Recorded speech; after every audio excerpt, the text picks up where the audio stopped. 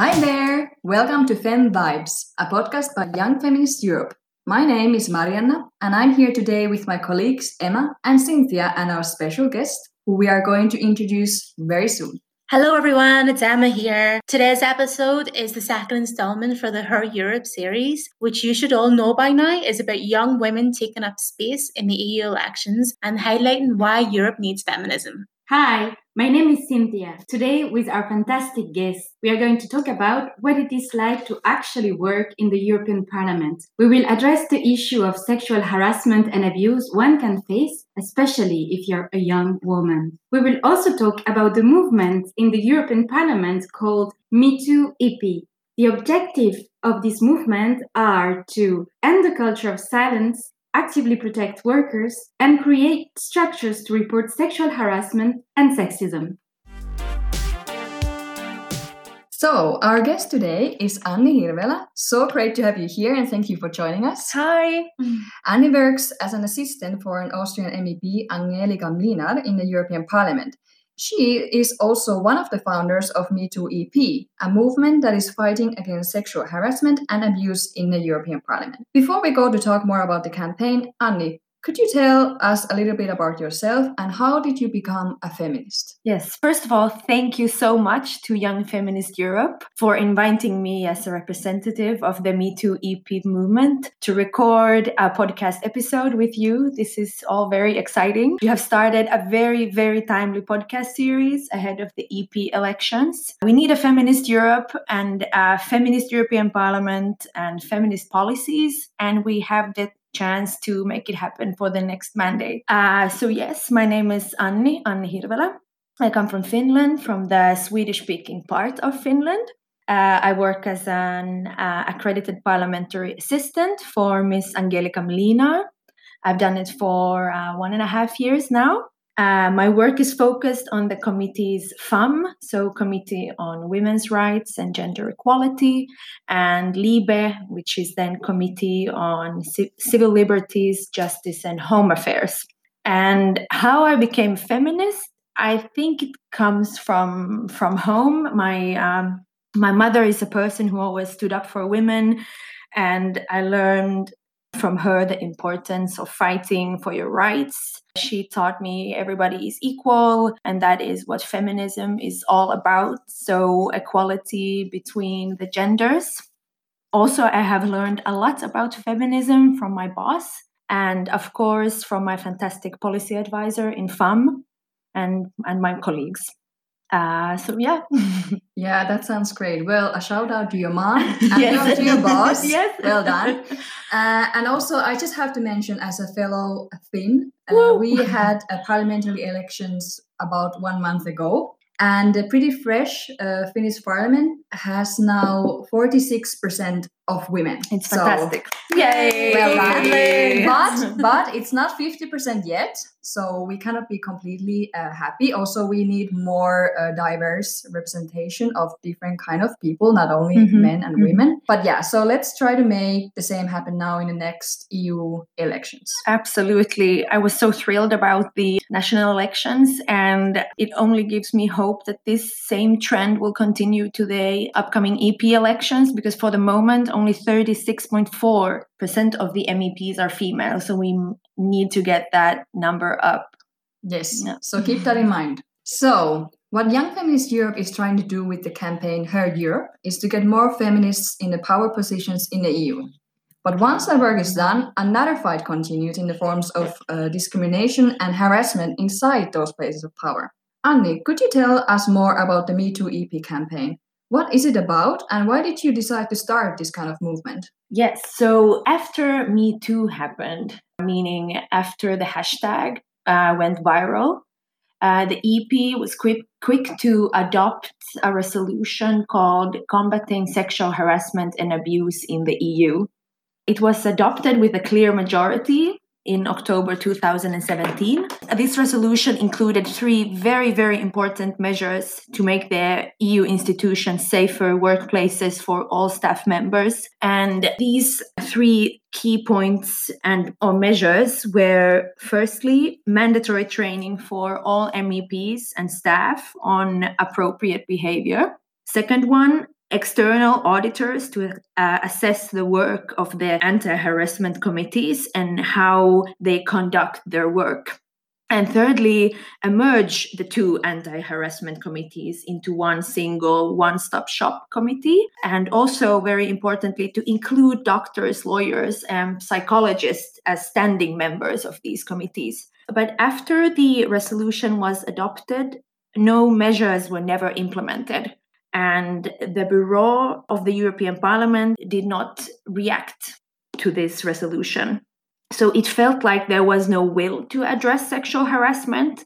And it also felt like they saw it as there was no need to address sexual harassment, but because it didn't exist in the House.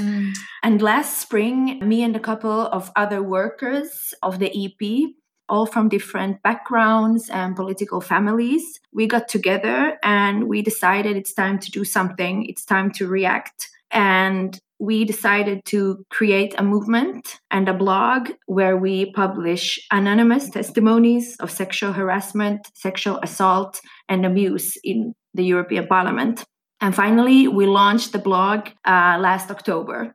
We wanted to show the European Parliament's Bureau and the conservative forces of the European Parliament that sexual harassment does happen in the House. We wanted to show that our workplace is no exception. And last February, we launched our European Parliament election pledge, and where we call on the MEPs and the candidate MEPs to sign the pledge to commit to combat sexual harassment and abuse in the European Parliament for the mandate 2019 to 2024. And here you have it. A couple of weeks ago, we launched the pledge online. So now we're live. So now the candidates can sign on our webpage. And so there's no excuse anymore. And maybe just for our listeners, what is your Twitter handle? Me2EP. Very easy. So just moving on with the interview, a point of clarification for our listeners. According to EU law, sexual harassment is defined as, now wait for it, where any form of unwanted verbal, non-verbal, physical contact of a sexual nature occurs with the purpose or effect of violating the dignity of a person, in particular when creating an intimidating, hostile, degrading, humiliating, or offensive environment. Whew, I got that all out. Okay. So the next question will address this topic, and just take this as a trigger warning, listeners. So with this in mind, reading the testimonies that are published on the Me2EP blog, some of them are really quite disturbing, and our listeners may not be so familiar with them. So could you tell us, Annie, a little bit about the current situation within the Parliament, and perhaps give us some examples of what would be your typical blog? Yes, so the Me2EP blog publishes anonymous testimonies of sexual harassment, abuse, and sexism that have occurred in the European Parliament. One can submit their own testimony on the website. No names of the victims or perpetrators are ever published. So the Me2EP blog publishes anonymous testimonies of sexual harassment, abuse, and sexism that have occurred in the European Parliament. One can submit their own testimony on the website. No names of victims or perpetrators are ever published. The anonymous nature of our blog has been the success of the blog from the beginning. The goal was to create a safe space for workers to come forward anonymously and get information on how to get help. Me2EP is tackling the underreporting of harassment and stigma surrounding it. Another important goal of the blog was to show different forms of sexual harassment, because this is not always clear. With the blog, sexual harassment is given a broader meaning. Things a person did not think was inappropriate behavior, but just as a friendly gesture, have now gotten a whole different meaning. This is especially important in today's digital world when sexual harassment can happen online. But there are several different testimonies. There are cases of rape, assault, sexism, and online harassment. I welcome the listeners to read through the testimonies. They are all very different. Female and male victims, there are different professions and positions within the European Parliament, and really anyone can be a victim. And I was just wondering, or maybe, I don't know if you would know these numbers on top of your head, but how many contributions have you had in total? We have gathered the testimonies now over 2 years, actually, or it's my colleague Jean Pontet who started gathering them in her notebook. And altogether, we have received a very high number that we publish on the blog on a regular basis. But really, these testimonies are just the tip of the iceberg on what's going on in the European Parliament. So I'm assuming from this that it's still really hard for victims to report cases of sexual harassment inside the Parliament. Is that correct? Yes, unfortunately, I believe it is, depending on one's situation, of course. But if I take the European Parliament as an example, as a young person trying to establish a career in politics, one can be very dependent on informal recommendations and contacts in the so-called Brussels bubble. Junior staff working as assistants, trainees, or unpaid interns are particularly the perfect target for abuse and exploitation.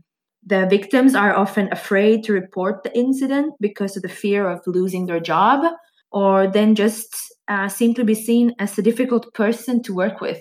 I guess this relates to my next question, is that these patriarchal, misogynistic sort of cultures that prevail in these male-dominated spaces, do you see that impacting on women's participation in political and environments and the European Parliament?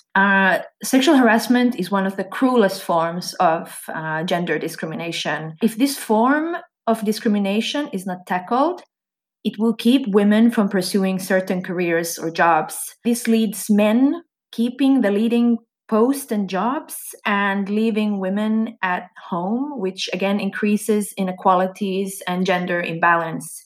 The political sphere must be made a safe space for women, but violence against women knows no boundaries, unfortunately, and female politicians are absolutely no exception. And female politicians are also targets of a new kind of violence, so cyber violence and cyber harassment. And the question is that how are we supposed to attract women into politics when the latest study made by the Inter-Parliamentary Union, IPU, shows that 46% of female parliamentarians in Europe were threatened with violence or rape. 27% of them have suffered from sexual violence, and the figures about online violence against female politicians are even more alarming. 58% of them were targets of sexist attacks on the internet, and I really welcome you to read this study. It has some very sad numbers, but I think it's very important that IPU this study and shed light on what's going on. But this kind of work environment deters women from seeking office. It makes the world of politics even more male-dominated. And it's so important that all parties and workplaces strongly condemn acts of violence against women and adopt legal and practical measures to prevent and, in the end, punish such acts. It's funny that you mention this because in Northern Ireland we just had local elections. And the aftermath was quite scary in seeing some of the abuse that some local female candidates and councillors received. Yeah, it's really, I think it's the same everywhere. Also in Finland, it's the female politicians that get the most cyber attacks. And it's like, what kind of democracy that is when it's kind of the rule of the jungle and it's the strong one, the bullies who are successful. I don't think it's democracy when the strongest ones are the one who get the places of power. It's really just all about power dynamics, right? Now, Anni, I would like to talk with you about the reactions within the European Parliament and the impact on the campaign. And I have 3 questions for you. So let's start with the first one. I'm ready. Good. So in your blog, you list a number of popular beliefs that encourage sexual harassment, such as, it's not sexual harassment, it's just about cultural differences. It's not sexual harassment, it only happened once.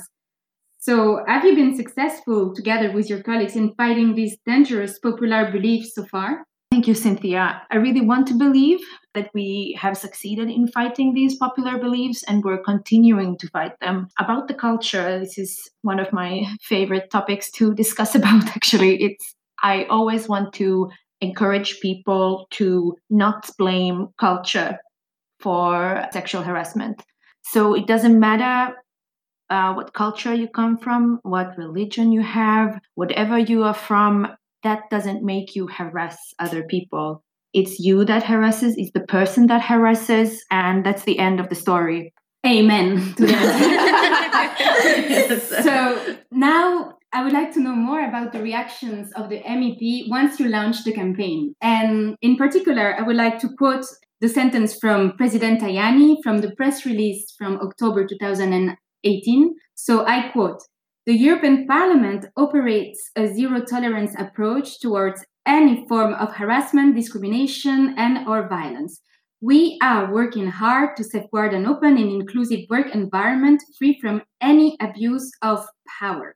So, on one hand, it's a very strong reaction condemning any form of abuse. But on the other hand, it also seems a bit to me that it minimizes the reality of what actually had happened and that you mentioned all the testimonies of what has been happening and maybe still happening. So how was the reaction of all the others members of the European Parliament? Well, the reactions have been very positive from the beginning. Both MEPs and staff have expressed their support for our movement and the campaign overall. This topic is very timely and crucial for an institution which members represent the citizens of the European Union. And they believe we have put the topic on the table. This was the start to end the culture of silence surrounding sexual harassment. And we have shaken status quo. And so far, we have received over 300 signatures for our European election pledge. Both sitting members and candidates have signed the pledge. And we're targeting candidates from all over the member states. And of course, also the members of the Bureau. And I want to believe we got people thinking. I have received some comments from persons that they haven't realized that they were acting in an inappropriate way before they read testimonies on the blog. President Tajani has also signed the pledge, yes.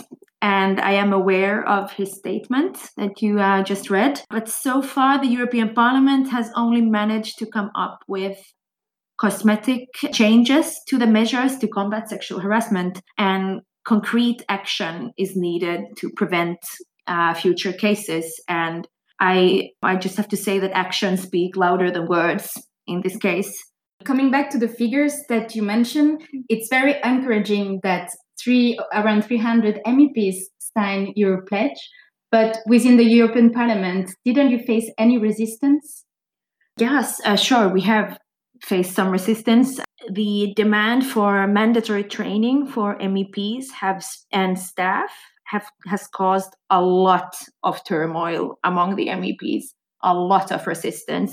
It's the typical example of the, I call them political dinosaurs, that believe that the MEPs, that they all have PhDs and they're well educated and well mannered and they don't need any training because they already know how to behave. And I'm quoting, they're not behaving like baboons on heat within the parliament. Sure. And that there is absolutely no problem, so they don't need this kind of training. But if there is no problem, why is it a problem to do this kind of mandatory training? This is what I don't understand. So it would only help the others if you take a few hours of training to improve the whole environment of the European Parliament, but do not accept the excuse of immunity as a reason for impunity. End of story. That also just highlights if you won't partake in these trainings, you're also not recognizing that there is a problem as well. Exactly. Yeah. It's crazy. I can't believe he said that. Oh. I just want to add that the political groups that have supported our movement from the beginning are the political groups within the parliament that are from the center to the left. So the ones on the right side have taken distance from our movement. For example, European People's Party, EPP, which is the biggest political group within the House, ECR, ENF, EFDD as well. And they vote against reports that make references to how to combat sexual harassment. And also, the sad thing is that EPP's group leader, Manfred Weber, has signed our election pledge, yet his group continues to vote against all these reports. And I think that's very disturbing. Yeah, this shows a level of hypocrisy with this side of the ideological spectrum. They will play like, oh, I support feminism, I support gender equality, but when it comes to actually doing these small measures and tools, it's too much for them. Now, moving on the impact of your campaign. Now, a very straightforward question for you, Annie. Are we confident that abuser will no longer get away with such actions in the European Parliament? Well, the culture of silence will enable the abusers to get away with the actions. Yes. If there's no real fear of consequences, it's not taken seriously either. And the European Parliament has voted for several motions that call for these measures. But this reflects very badly on the European Parliament if the motions that MEPs vote for are not implemented. So we're definitely not there yet. God, it really feels like you're going round in circles with all these motions going back and forth. Absolutely. It feels like this sometimes. It's like MEPs, they claim they want to have change. Then they have these reports. The report is put to plenary. The report is voted down. And on it goes again in different committees. So it's always this continuous fight. And right now it felt like we were fighting time when the mandate comes to an end. So that's why we have to make sure that this fight continues for the next one. Let's move on now to how we can support your campaign. What are now the future objectives of the campaign, and how can we and all the people out there listening support Me Too EP? Before we launched the pledge, we knew we only had a limited time left of this mandate. So we decided to target the future MEPs, so the new MEPs of the upcoming mandate. We launched the Me Too EP election pledge. MEPs and candidate MEPs who sign the pledge commit to fight for better measures to fight sexual harassment and also enroll in the EP's training for respect and dignity at work. The pledge also includes the other three important calls of our movement, which I mentioned earlier.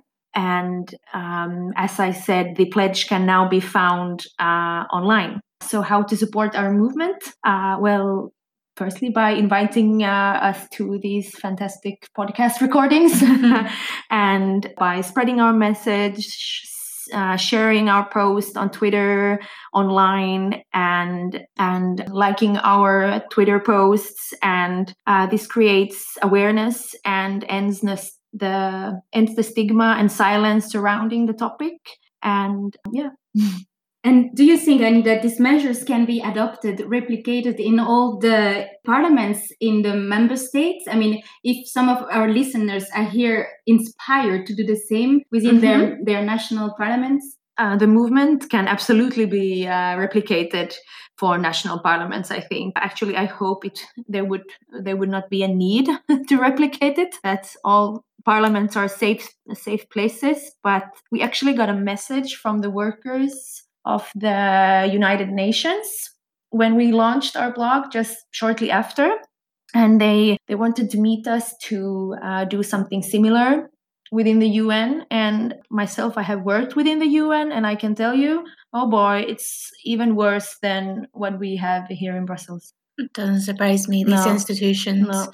We attended an event not that long ago. It's not that great. It's a handbook by Sarah Hassan and Juliet Lambert.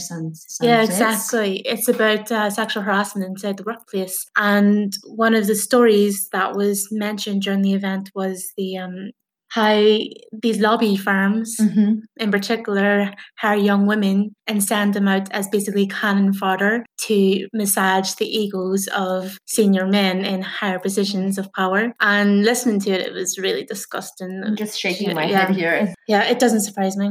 But luckily, change is on the way, and there is a greater call for change. A few weeks ago, Euractiv chose the Me Too EP movement and the launch of the blog as one of the top 10 most important events of this legislative term of the European Parliament. And I think this is a very, very positive message for us, for the movement, and for all the staff of the Parliament. And that next mandate, there could actually be some real adequate ways to tackle this problem.